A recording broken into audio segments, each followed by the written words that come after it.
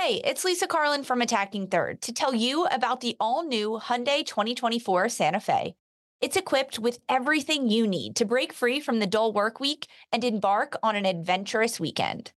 The Hyundai Santa Fe features available all-wheel drive, standard third-row seating, plus available dual wireless charging pads, ensuring that you can take on any adventure. It's ski season, and with the all-new Hyundai 2024 Santa Fe, I can easily load the car with all my gear plus my friends in the third row and make it right to the base of the slopes with all-wheel drive. Learn more about the all-new Hyundai Santa Fe at HyundaiUSA.com. Call 562-314-4603 for complete details.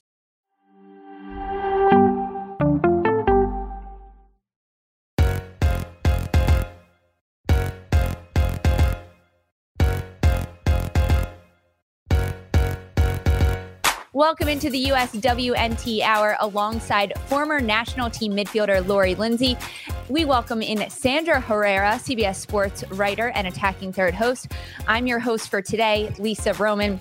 You can join us live on youtube.com/Attacking Third. Join the conversation in the chat. You can listen to all of the USWNT Hour episodes on the Attacking Third podcast. Download and subscribe. Apple Podcasts, Spotify, Stitcher, all the places that you listen to your podcast. On today's episode, we're talking about CONCACAF W Championship draw, NWSL player evaluations. We've got a lot to dive into, but first, Sandra, welcome into the USWNT Hour. How are you, buddy? Sandra in the house. Yes. This is so great. I love it. I love anytime we get to jump on Attacking Third and chat about all things soccer. But I really love it when we get the chance to go live. This is something new that we've been doing for 2022. And I appreciate everybody who hops on and joins with us. It always adds a fun little element to the show. But this is my first USWNT hour, so I'm hyped to be here. Thanks. We are so happy to have you. I mean, it's usually just Lori and I. We've had on guests before. We're going to have guests more. But Sandra, this is like family having you here. Lori, yeah, and feel free to join anytime you want, okay? Listen, just slip right into this broadcast or podcast, I guess. Sneak in once you guys are going live, like, hey. Perfect. Just come right into the link. I'm sure you can find it. But we've got a lot to chat about today because there is a lot going on. But for anyone joining us live on YouTube, we have a $100 Paramount Plus subscription to give away during today's episode. And we want all of you to win. All you have to do is enter your social media handle in the chat and like this video, and you get a chance to win a $100 Paramount Plus gift card. You can watch Serie A, CONCACAF, Champions League, NWSL matches. There's so much that you can watch. So enter your social media handle in the chat without the @ symbol, and we will DM you if you win. A lot to come from that. We've had winners in the past. People getting free year subscription to Paramount Plus. It's truly fantastic. Let's dive into some chat, though. NWSL, they just completed their group stages for the Challenge Cup. And we see a lot of players competing in the NWSL. We talked about this last week, which players are doing well, which players we want to see a little bit more from. After this past weekend, OL Reign, Kansas City Current, North Carolina Courage, and Washington Spirit. These are the 4 clubs that are advancing to the Challenge Cup semifinals in the NWSL. But we saw a lot of goals from national team players. Ashley Hatch gets a brace. Kristen Press, we see her score a goal. Alex Morgan, Christy Mewis, Jalen Howell. Lots of players in the NWSL scoring goals. Lori, I'm going to go to you first. You were on the call for games this weekend, on the sidelines, actually, field analyst. So you got a different perspective from Lori Lindsey this weekend. But watching the NWSL competition, what players stood out to you from the national team that you saw play this weekend in the NWSL? We're starting there. Yeah, I mean, I think one of the ones you just mentioned with the 2 goals is Ashley Hatch. It was interesting. That game was a ton of fun, first of all, because we got to see Caroline. Obviously, doesn't play with the U.S. Women's National Team, but does play with the Brazilian national team. Her first start, exciting. Both of these teams, I think, have had a really good start to this Challenge Cup. But I think when we think a lot about this U.S. Women's National Team, you think about young players. You do think about Washington Spirit right now because they do occupy quite a few of them. A lot of them. And this was outside of that game, which had some oddness to it a little bit too. I think this was kind of like a weird weekend in general. Just we saw some players step up, but we also saw a lot of players out as well. Andy Sullivan being one of those. But in terms of the Washington Spirit, Ashley Hatch, I think, had a really great game. One of the things that the Washington Spirit in general, coming into this game was like, how can we start off better and get off more on the front foot? And so that does entail Ashley Hatch, Trinity Rodman, Sanchez, a little bit of a quieter game, I think, from Sanchez and Trinity Rodman. But I mean, listen, fair enough. Like, it was hot. It was hot. These players, I think those two are fun to watch, are performing at the best, and we've seen them score. And then Hatch has had a little bit of quieter games. And this game she happened to step up, and they had a lot of rotation with those with their team as well. And I think still to compete against a North Carolina that has looked really good in the Challenge Cup. I mean, still this Spirit team that's performing high. So I'm going to go with Hatch. Sticks out to me. I'll let Sandra chime in because I could go on forever about other players and I want to hear from Sandra. I want to hear from Sandra about this, but I've got to ask, did you learn anything different being pitch side, not in a booth, not bird's eye view of this match between Washington Spirit and North Carolina? I have been on the sidelines because we'll go down there and say hi to everybody when we're live at games and stuff. I'll tell you, this has nothing to do with the actual game, but the athletes are unbelievable. If I played today, I'd be broken in half. It's just not even, it is so fun to watch. And Allie and I were talking about that because we were down there talking with the coaches and, it's awesome. Yeah. It's so fun to see and be there live and see the players.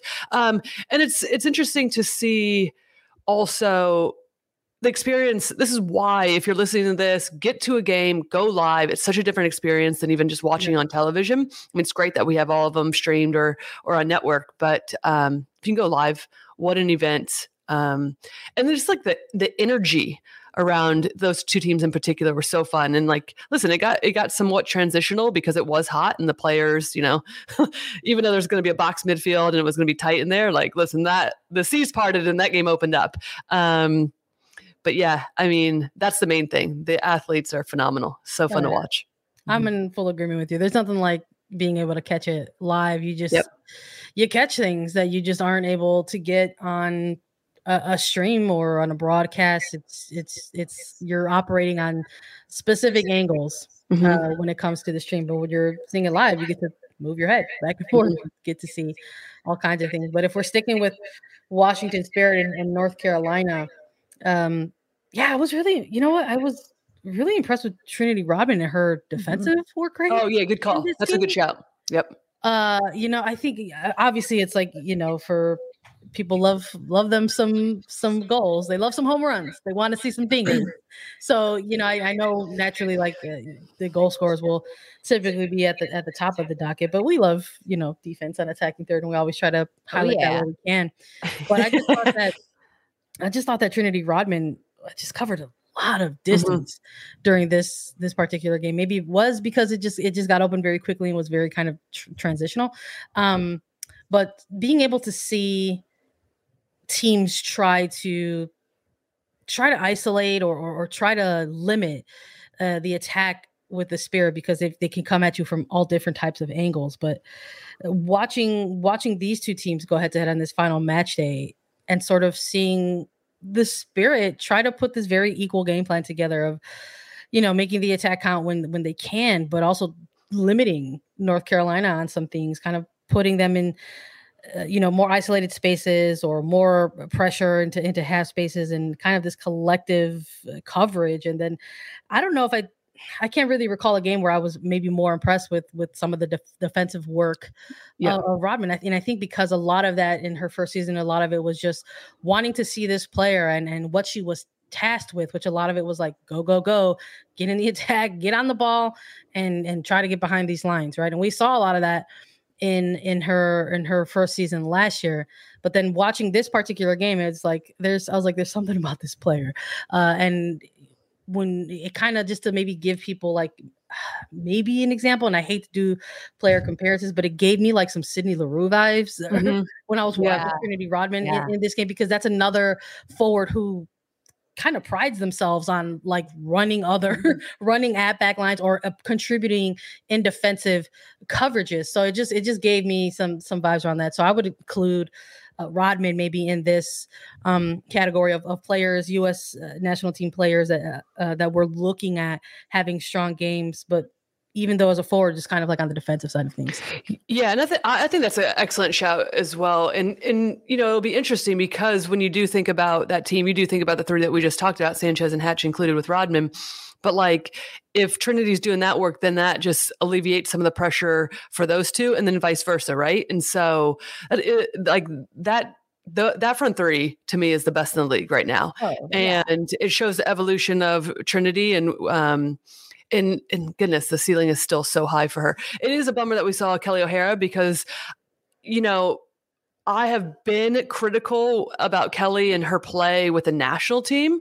Sometimes depending on her positioning and the balls that she's serving in, but there does seem to be like a real understanding for her of like how she can help the Spirit team, of where she can get into the attack and help, continue to keep play. So it was a bummer also to see, I'd say, Kelly go out, because it would be interesting to see her 90 minutes in that game and what that would have looked like for her on the attacking side and how that could have pinned North Carolina defensively a bit more.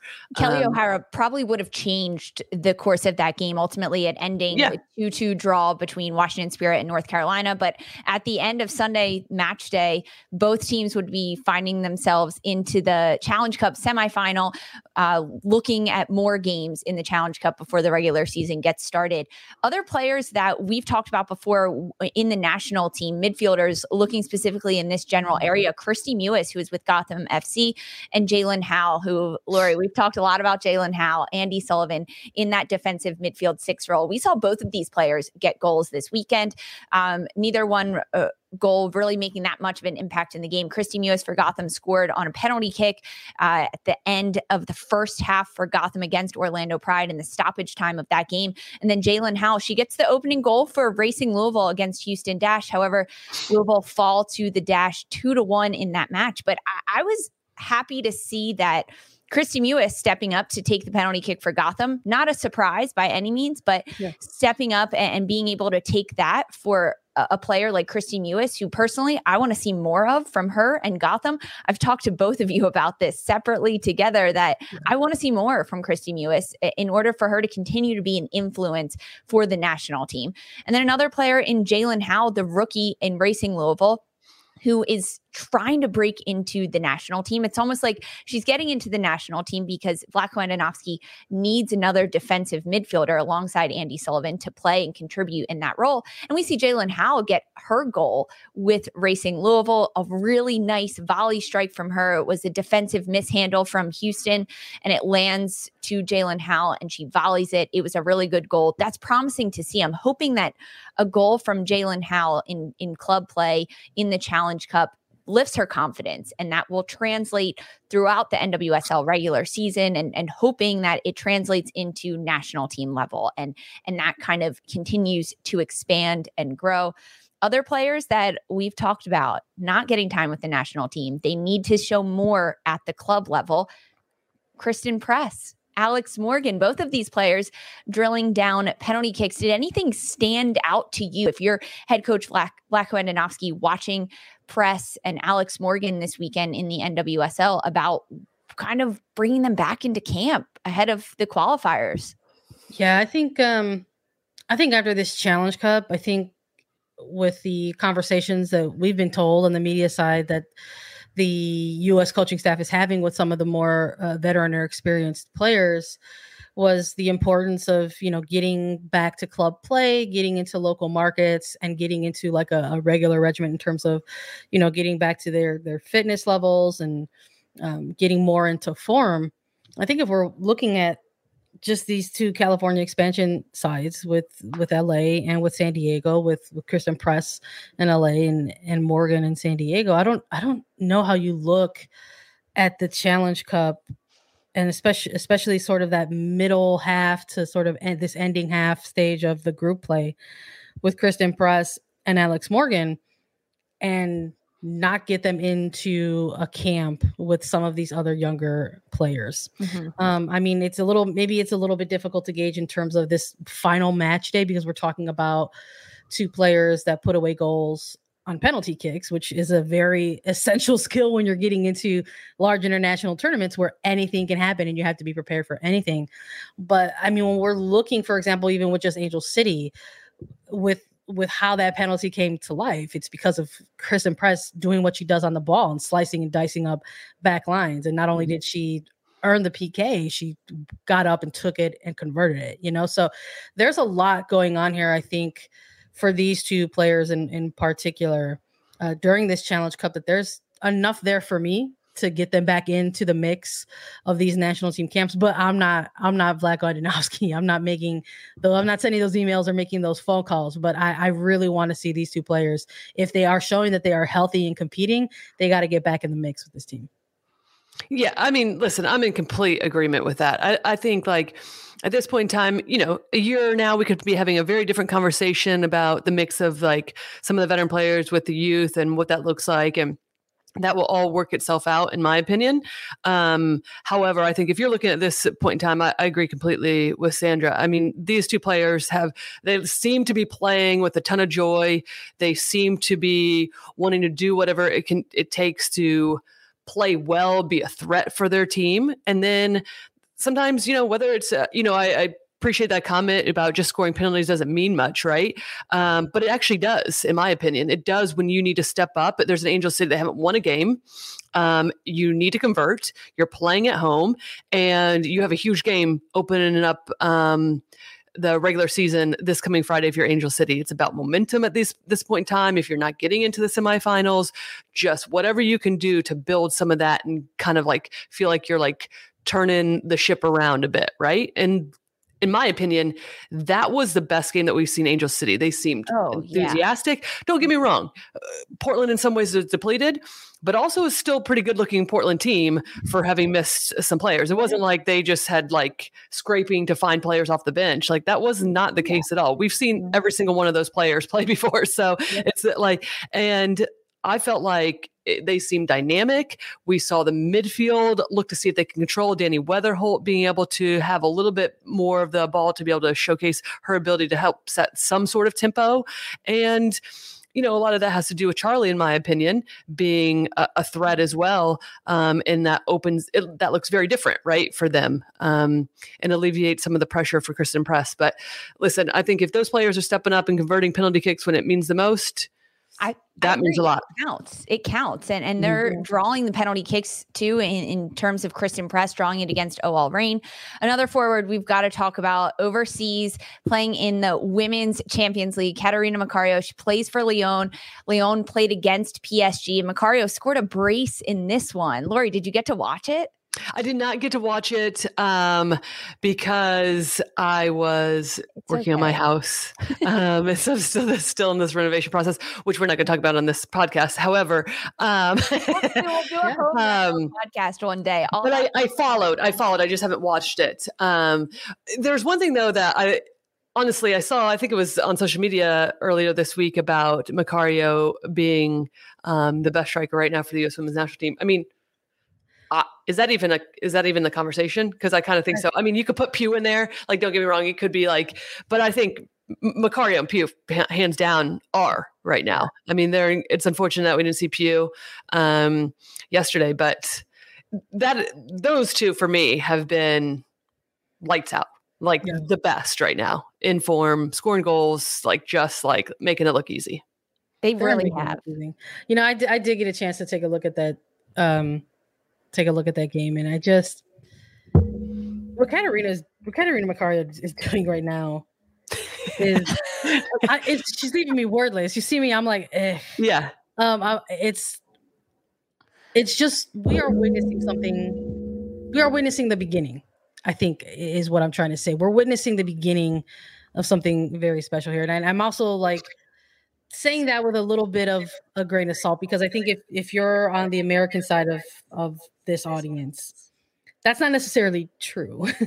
I think if you're on the European side of the audience, maybe that's a little more true. Because I think for those of us in this space, who kind of cover the game, I mean, Lori, I'm sure you can attest to that. I mean, we're following Macario since her days at Stanford, Challenge Cup runs and NCAA fixtures and seeing this player. So in terms of a beginning, we're looking at this player at a collegiate level, but in terms of now being on a very large stage internationally, playing professionally now for club overseas in France with Lyon, for a lot of people, for general casual fans, this is the beginning, I think, for many of them tuning in to a player like Catarina Macario. And I think there's something very special to be said about being able to be there in the beginnings of things. And I think there's a number of players where you could kind of say that about, but it's also very few. I think players that come to mind, you think of the greats of the past, like somebody like a Mia Hamm, right? Or more present with somebody like a Mel Pugh, or in this case, we're talking about Catarina Macario. Rose Lavelle, I think I would even include in that category as well, where you're just sort of witnessing the beginnings of something where is going to have a very special, ending or continuation. And this has just been an incredible. And it's not even over yet, which is the most wild part for me.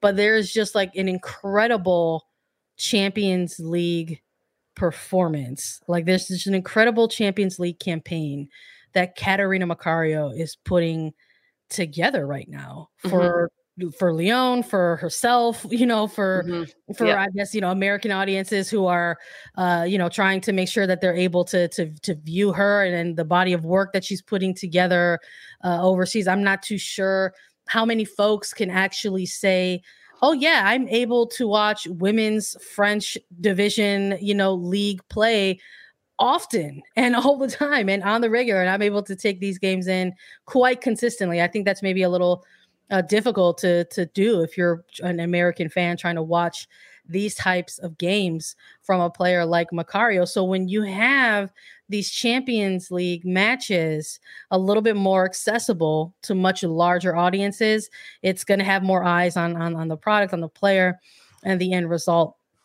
And she's doing what she's doing with Lyon, and it's you're watching this player play and do what she's doing, but she's also doing it alongside some other pretty elite players. You're talking about you've got people who are already yes, future Ballon d'Or winner, et cetera, but you're watching her do this on a pitch with players like Ada Hegerberg, Marjorie, you're looking, and even on the opposition side of things, when you're going up against a team like PSG and going up against other attacks that has somebody like a Marie Antoinette Katoto,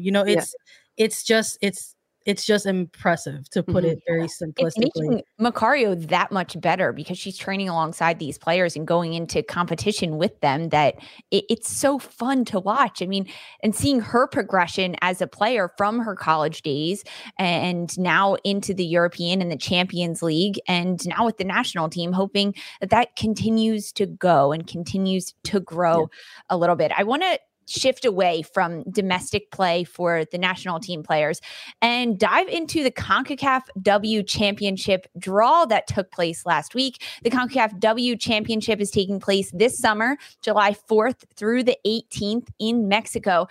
And there's a bit of a different format for this W Championship. The top two teams from the two groups, Group A and Group B, will earn direct qualification to the 2023 Women's World Cup.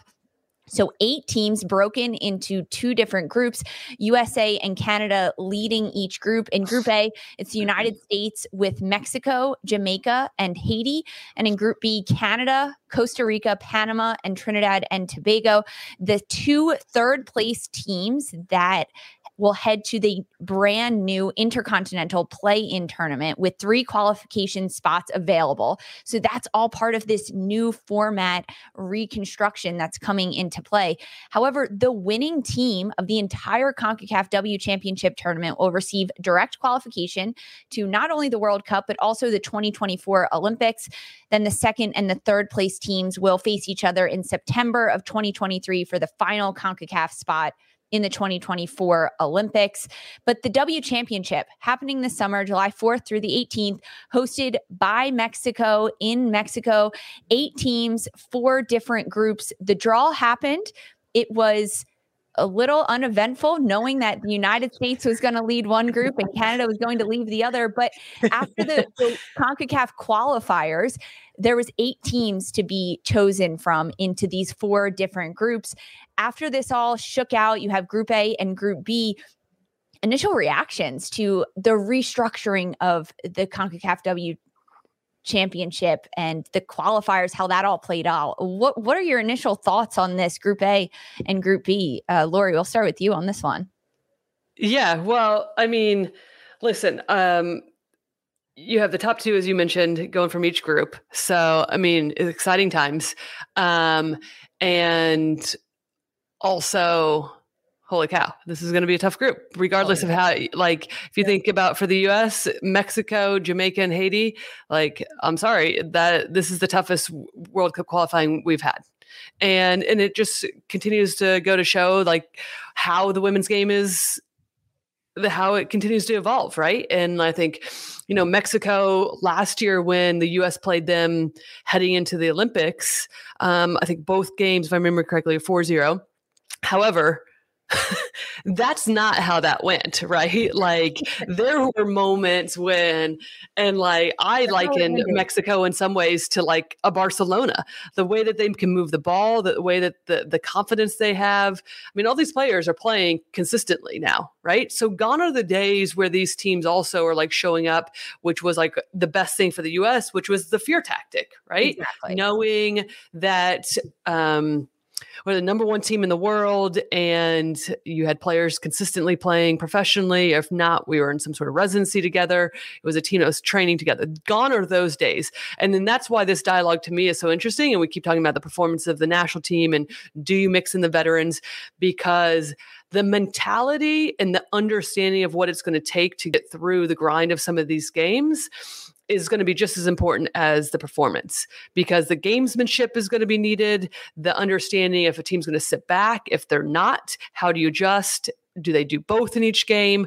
The discipline mentally to just like continue like to stay calm, which is not what we witnessed at the Olympics for a myriad of reasons, right? Like, and like, so it's going to be interesting. And it also makes it exciting because I feel like that's what we're going to see in the World Cup and need to be ready.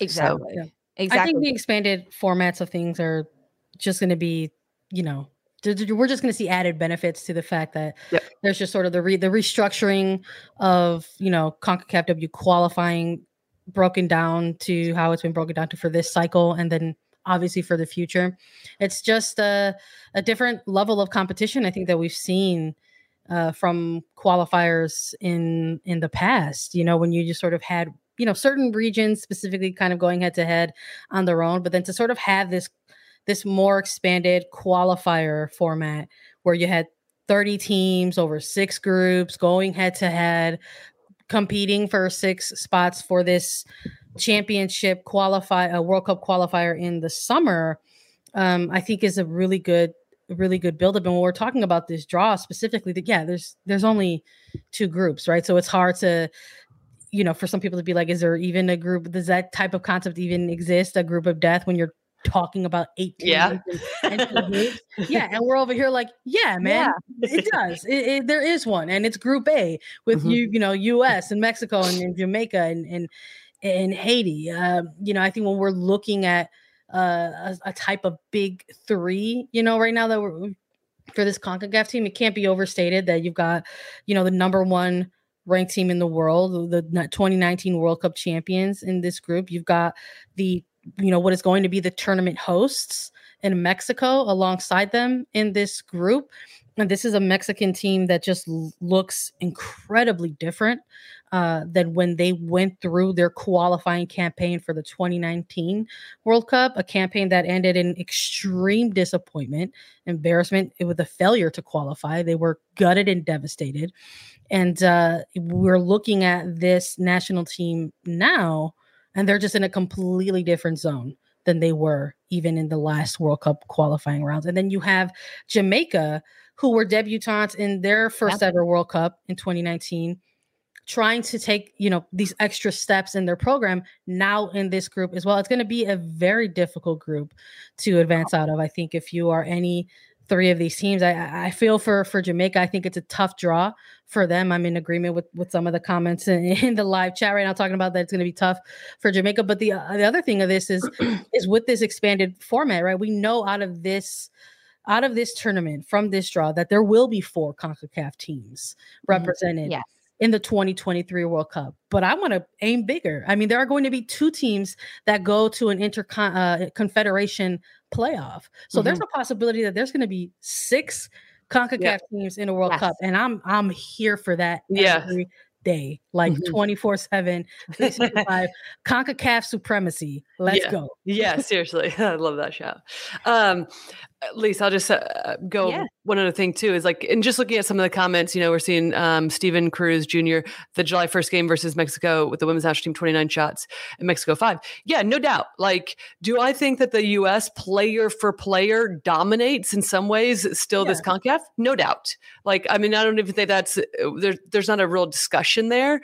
However, that's only a piece of the puzzle when you look at all this. And I've been a part of those games, right? Like, and we can dive into that later, but I've been a part of those games where there felt like there's like a lopsidedness, and that's not the results. So the whole point is that like consistently these teams, Jamaica and Mexico, more in particular in this group with the U.S., have players playing at the highest level. Yes. So that levels the playing field a lot more than it has been in the past.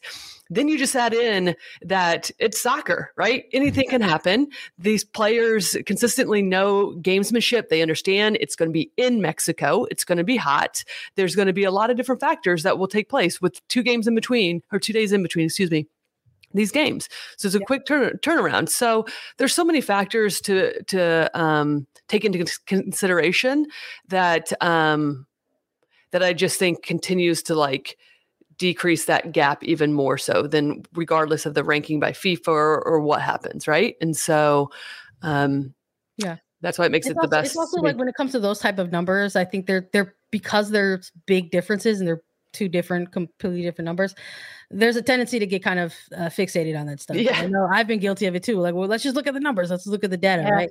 And when you're looking at the game stats, shots versus shots, or even just something like rankings versus rankings, maybe on the surface level, it sort of feels like it might be an uneventful competition or possibly lopsided, and I'm not going to say that there might not be some areas in which there are some more dominant scorelines. I mean, even with just the preliminary qualification of events that took place in February and April, we saw some separation of teams within these 30 national teams that were going head to head. We saw Mexico, dominate their group ultimately, and it had to come down to a final match day against Puerto Rico, and they were never looking back. It looked like Puerto Rico didn't have a chance on that day because of how Mexico came out to play. You had Haiti putting up 40 plus something goals in their group. There are areas within the qualifiers where you could see that there are still some gaps that need to be closed a little bit, but that's also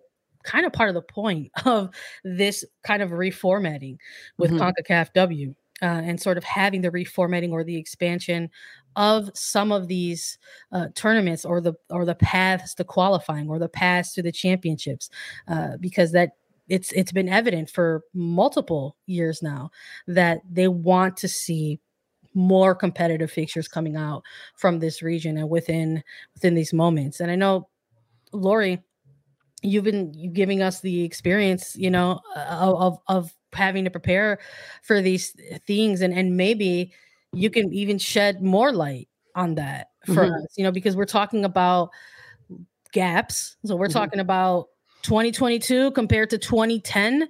That's a long gap, and we want to, I think we're in a place in time now where we want to see less of that. We want to see less of those wide gaps. Like, instead of looking back at the history of CONCACAF rivalries when it comes to the women's side of the game, I think we want to see less time between that. We don't want to see programs, not being funded or not being given the resources and the tools to compete so long apart. It's unfortunate that we're getting hyped about a qualifier like this in terms of the possible competitive level that we'll see, 10, 12 years later down the line from the last time there was some head-to-head between U.S. and Mexico. Yeah. There's so many varying factors that come into this. All of the points that Lori, you pointed out and playing in Mexico. Got to give a shout out to Lucy in our chat. Do you want to be a producer? You're dropping in some FIFA rankings here. Mexico 27th, Jamaica 51, Haiti 61. I love it, Lucy.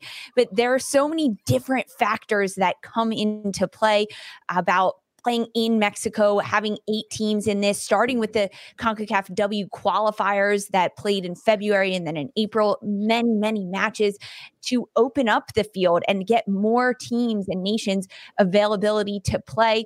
We're going to talk about all of this. We're going to dive into the details of this playing in Mexico. We're going to pick Lori's brain about doing it for the United States women's national team back in 2010. We got so much more to chat about here on the USWNT Hour, and we'll be right back after this quick break. I'm Sandra, and I'm just the professional your small business was looking for. But you didn't hire me because you didn't use LinkedIn Jobs. LinkedIn has professionals you can't find anywhere else, including those who aren't actively looking for a new job, but might be open to the perfect role. Like me. In a given month, over 70% of LinkedIn users don't visit other leading job sites. So if you're not looking on LinkedIn, you'll miss out on great candidates like Sandra. Start hiring professionals like a professional. Post your free job on linkedin.com/recommend today. Hey, I'm Brett Podolsky, co-founder of The Farmer's Dog. We make fresh food for dogs. We started the company when we saw what a huge difference it made in my own dog, Jada, when she stopped eating ultra-processed kibble and started eating fresh, whole food. The Farmer's Dog food isn't fancy. It's just real food delivered to your door in pre-portioned packs. It's better for them and easier for you. Get 50% off your first box at thefarmersdog.com/podcast. That's thefarmersdog.com/podcast. Welcome back to the USWNT Hour alongside former United States women's national team midfielder Lily Lindsey and CBS Sports lead soccer writer for the women's side of the game, Sandra Herrera.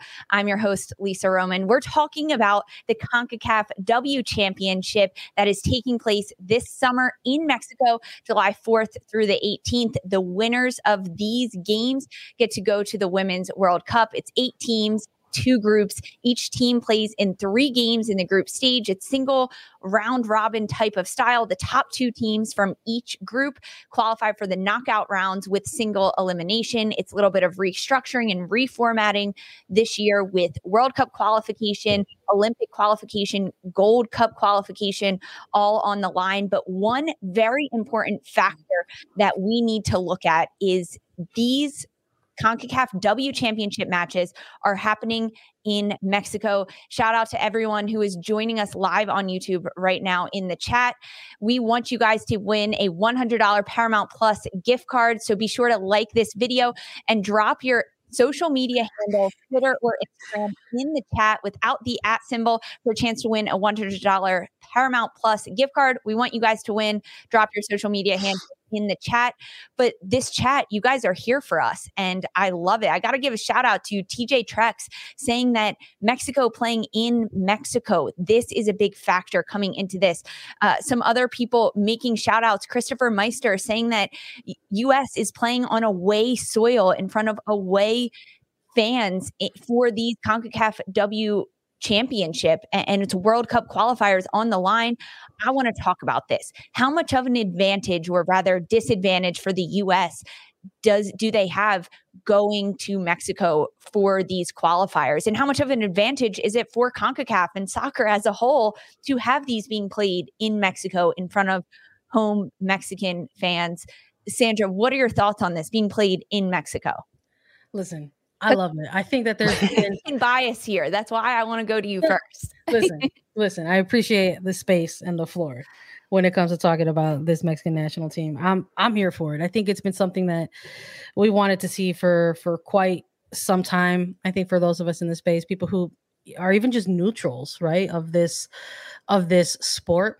But you want to see it happening when there's a time like this, when we're watching this Mexican national team do what they're doing off of the groundwork of a domestic league, right? So we didn't see that from this Mexican national team during the qualifiers in 2018 for the 2019 World Cup. The league at the time, Liga MX Femenil, was still very young. It's still a very young league. It's under a decade old, unlike some other leagues out there. But even at that time, it was an incredibly, incredibly young league. And some of the storyline and the narrative around that then was, hey, we should see a certain type of energy or fight or play, level of play from this Mexican side during qualifiers because, hey, they've got themselves a league now. And what happened was they got bounced. They failed to qualify. That's what happened. So I think in light of all that, it's part of what was so gutting about not being able to qualify was that this league was just getting off of the ground. And then you're not heading over to a World Cup, which we know can provide a lot of eyeballs and a lot of interest within programs throughout the world. So now here we are, fast forwarding to qualifiers now for this 2023 World Cup. And you've got a league that has generated so much interest. You're talking about a league that when it enters its playoffs components from you're talking quarterfinals, semifinals, all the way through to their grand finale, it has eyeballs on it nonstop. You have people who are looking for streams some kind of way. You have people who are going to team channels specifically to try to catch team specific streams of these playoff games. And you're witnessing huge crowds in these stands. Now this championship is going to be in Monterrey, Mexico, where you've had teams like Tigres Femenil, and you've had the Rayadas coming through multiple times during championship finals in Liga MX Femenil. And it has really sort of set this stage for big events. And now it's going to host a large international event. It's going to be welcoming in multiple national teams. And because it is very close to the United States, it's probably going to see some other types of fans other than Mexican fans. It might have a lot of US fans coming in to make some noise as well. So I'm very, very excited for this. I would absolutely love to see Mexico upset the United States. I am going to say that on the United States Women's National Team Hour because put it on record. Because look, we're talking about this championship qualifiers, and it's got more than one team in it, despite us talking about the United States Women's National Team Hour on this show. But you got 8 teams total here. And if there's an opportunity for some other teams to make some noise, I'm here for it. That's, I think, is one of the main differences between covering this side of the game versus the men's side of the game. And I think Lori can also attest to this too. There's a certain level of growth and building that I think is trying to have, like, that we're trying to cultivate on this side of the ball. There's a lot of things that don't translate from this rivalry on the men's side of the game between the United States and Mexico that doesn't translate to fan culture on the non-men's side of the game. It's a little bit different because it's still growing. And these are things that a lot of people are trying to grow and nurture and cultivate in their own ways, So we're going to see how this plays out. I'm not going to sit here and act like there's not a chance that Mexico is going to, crap the bed and maybe, and maybe do something. I'm not going to sit here and act like that's not possible. Anything is possible. We're seeing two sides of it. You're saying I want Mexico to win, but also like, hey, they may not. Our chat is loving that. Tell it how it is. There's a lot of pros to being the host team in an event like this, but there's a lot of pressure that comes with that too. This team is absolutely motivated by their failure to qualify back in the previous World Cup. And they're motivated by wanting to show off the soccer that they've been playing, their style of play. But with all of that great stuff comes a lot of pressure. So we're going to see. We're not going to know till we know. Lori, I want to ask you, because you mentioned player for player, the U.S. is probably better than a lot of these other teams. However, there's so many factors coming into this. And before we take a trip down memory lane for this 2022 CONCACAF W Championship happening in Mexico, how much does that affect the players being at an away stadium when most of their friendlies has been here. Yes, they did go to Australia in November, but how does that change things for the US?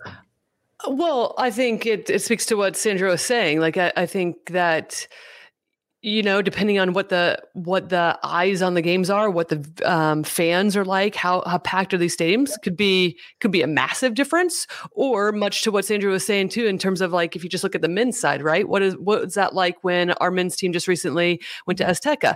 That place used to be brutal to play in, right? And for different reasons, traffic outside the stadium, a ton of different things taking place. It wasn't nearly as scary, right? Like, in quotes, scary, and difficult to play there. So, like, listen, I think that there's an opportunity to be really challenging. I mean, again, how are the fields mowed, right? Are they going to be so? There's so many factors that go into this of like, we call it gamesmanship, which is like, are you watering the fields? Are you mowing the fields? Are they going to be super slow? Are teams going to kick the ball out and make it disruptive every single chance they get? That's not, I understand that these are like some hypotheticals, but these are also realities that take place when you are trying to head to and qualify for a World Cup. And I don't think we've talked a lot about this in the past because, yes, the U.S. has been dominant, right? The U.S. has been dominant for the most part, and the women's game continues to grow. So these are going to continue to be factors, though, going forward as the gap continues to grow, and you're finding any sort of edge to take place. But playing in Mexico, I mean, these are just things that are going to happen, and you have to overcome it. I mean, it's like a World Cup qualifying, right? And like, listen, I'm here for Sandra and this Mexico team. I am here for all of this, right? And do I have so much respect and like belief behind our U.S. women's national team? Yes. 100%, and I also realize, again, the general dialogue is our young players. And when you look at some of the performances, have they been the most convincing in terms of, no, not all of them, right?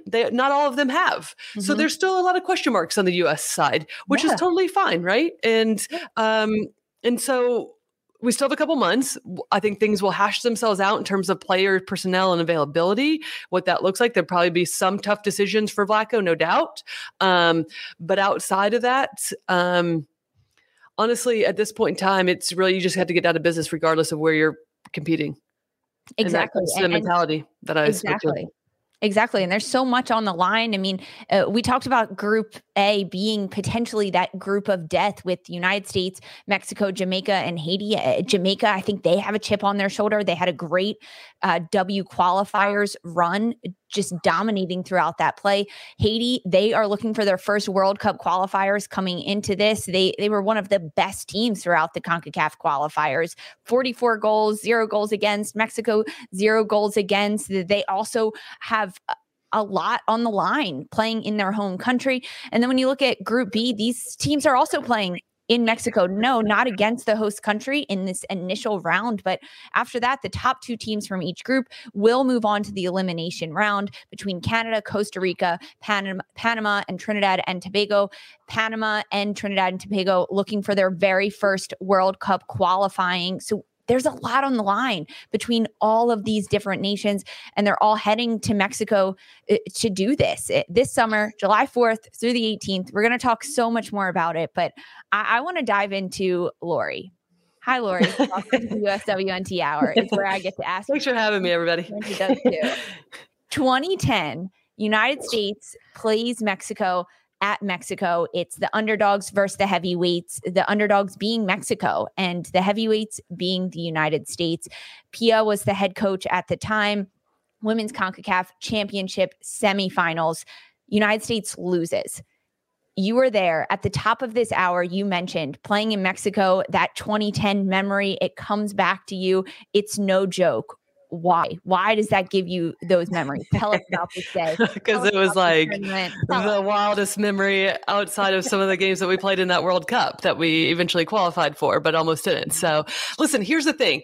Like we went to those qualifiers. We stayed at they were in Cancun. We stayed at this resort. It was like the best qualifiers turned into like the worst thing you could possibly imagine, right? It was during Halloween. We had celebrations. Like we were steamrolling through these qualifiers. And then we're playing Mexico. And this is where the tiniest details start to show up, because typically the day before a game, you go see the stadium. Something happened with the timing that we were allowed to go to the stadium to train. It didn't fit with our schedule, what the coaches wanted. So we opted not to, which was the wrong idea, because anything can take place in these qualifiers. And this is in 2010, as you mentioned, where there was a huge gap. Let me get the name. I know you're talking about. Yeah, Mariel Dominguez. Sorry. Yeah, I almost said Maribel, and that's not what. Mariel Dominguez ended up scoring one of the goals. Fantastic player, right? I think leads Mexico to this day in in goal scoring, right?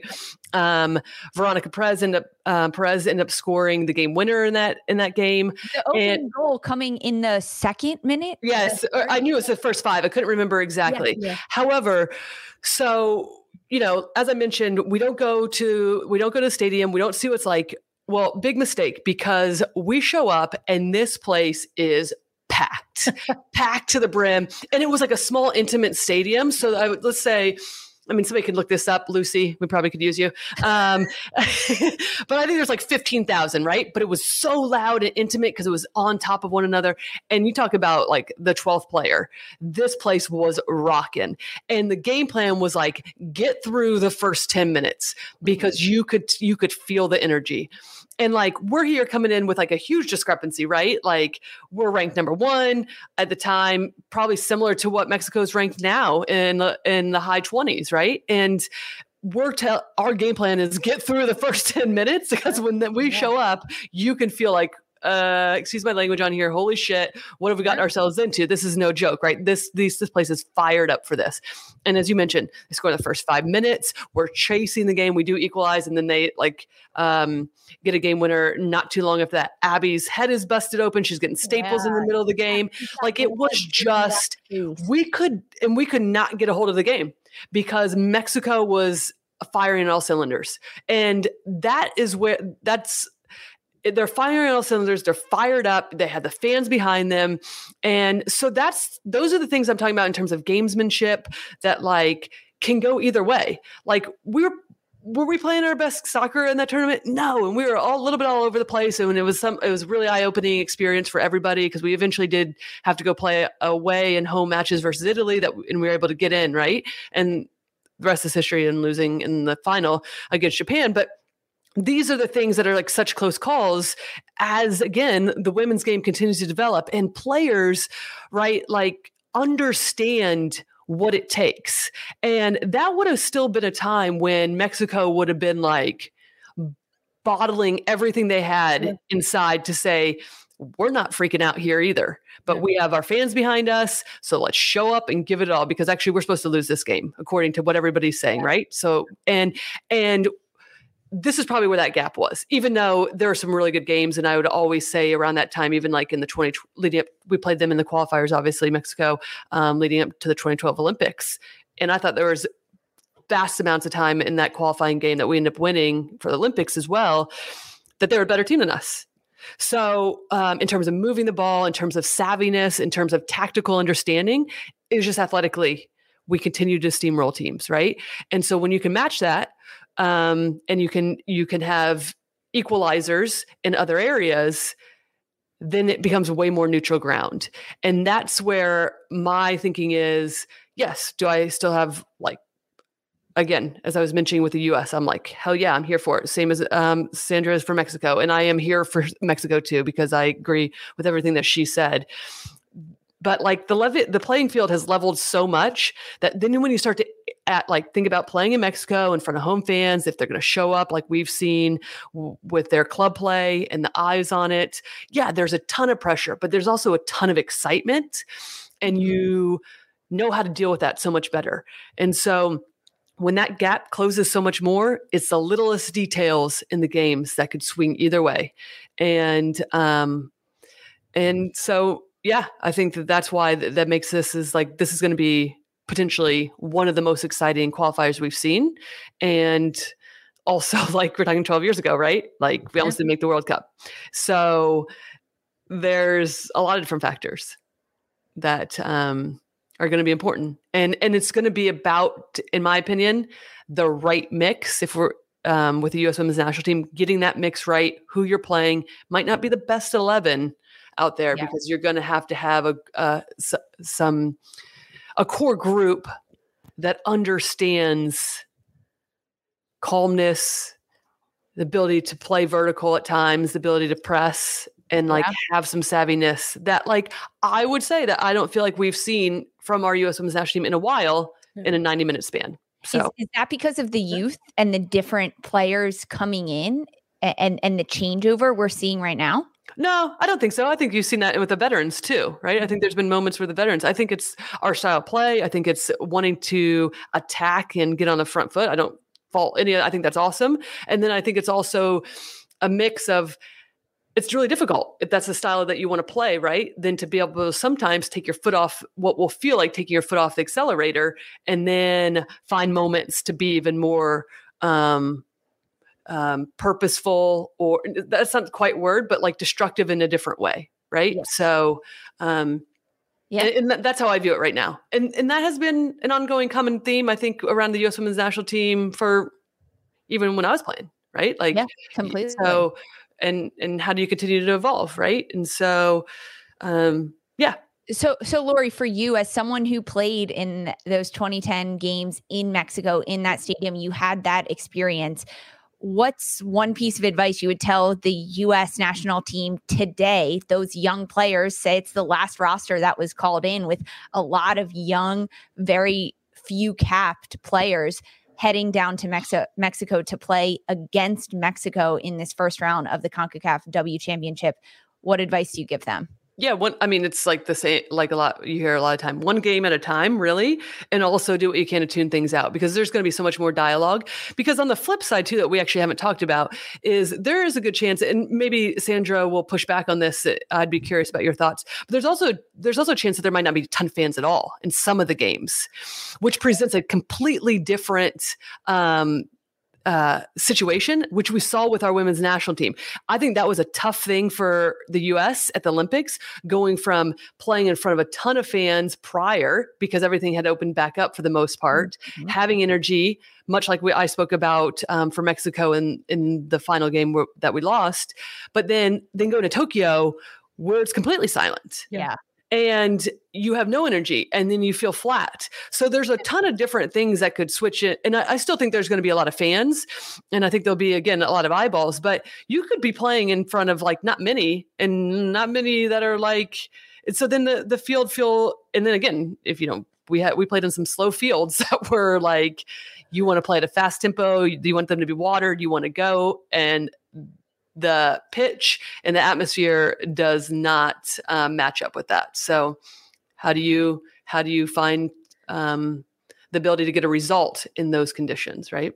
No, I think that's a good point that you bring up too about the environment or about the facility coming into play. I mean, you mentioned the qualifier match that didn't happen too long ago with the men's side and in Azteca. No, like you said, just traffic around the stadium, COVID, an ongoing pandemic that people are still trying to navigate, things like that coming into play in terms of, butts in the actual seats. Right. Mm-hmm. But, come game day, that could be a factor as well. I mean, just going back and trying to like reach back into like my memory bank. I mean, with the two teams in the Monterrey region, in their finals and the fans that they're able to draw, you're talking 40 to 50K on a Liga MX Femenil day, and I'm hopeful that for this type of match, between US and Mexico, that will be the more largely attended game, right? Mm-hmm. Maybe a match like, Haiti and United States might not get that type of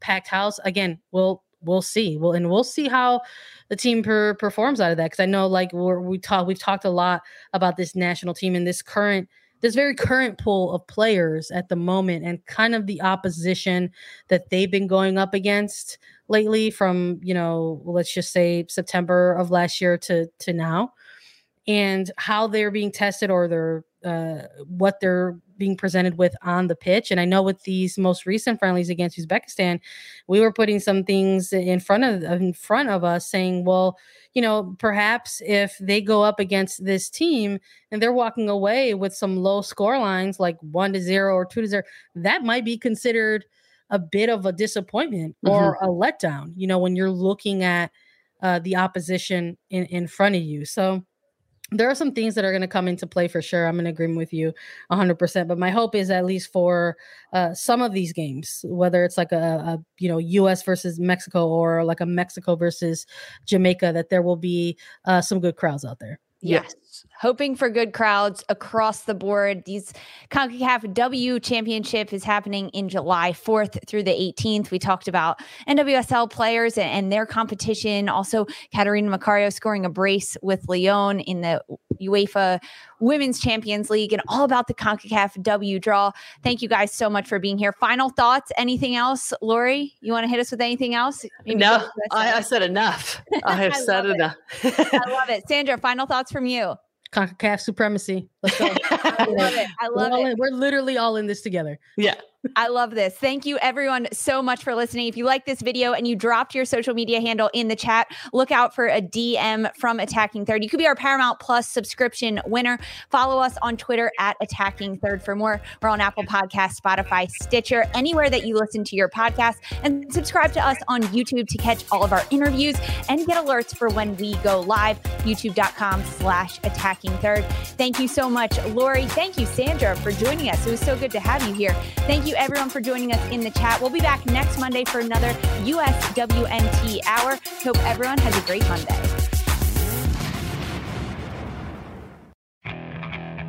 Okay, picture this. It's Friday afternoon when a thought hits you. I can waste another weekend doing the same old whatever, or I can conquer it. I can hop into my all-new Hyundai Santa Fe and hit the road. Any road. The steeper, the better. Because my all-new Santa Fe is available with H-Track all-wheel drive, so I can hit the trail without a worry in the world. Heck, with 3 rows and best-in-class rear cargo space, I can pack the whole family in with all our gear. We've got available dual wireless charging for our phones, so we'll never lose touch with civilization, and we won't lose touch with the primordial power of Mother Earth. So which is it? Waste the weekend or do something a little more epic and conquer it in the all-new Hyundai Santa Fe. Visit HyundaiUSA.com or call 562-314-4603 for more details. Hyundai, there's joy in every journey.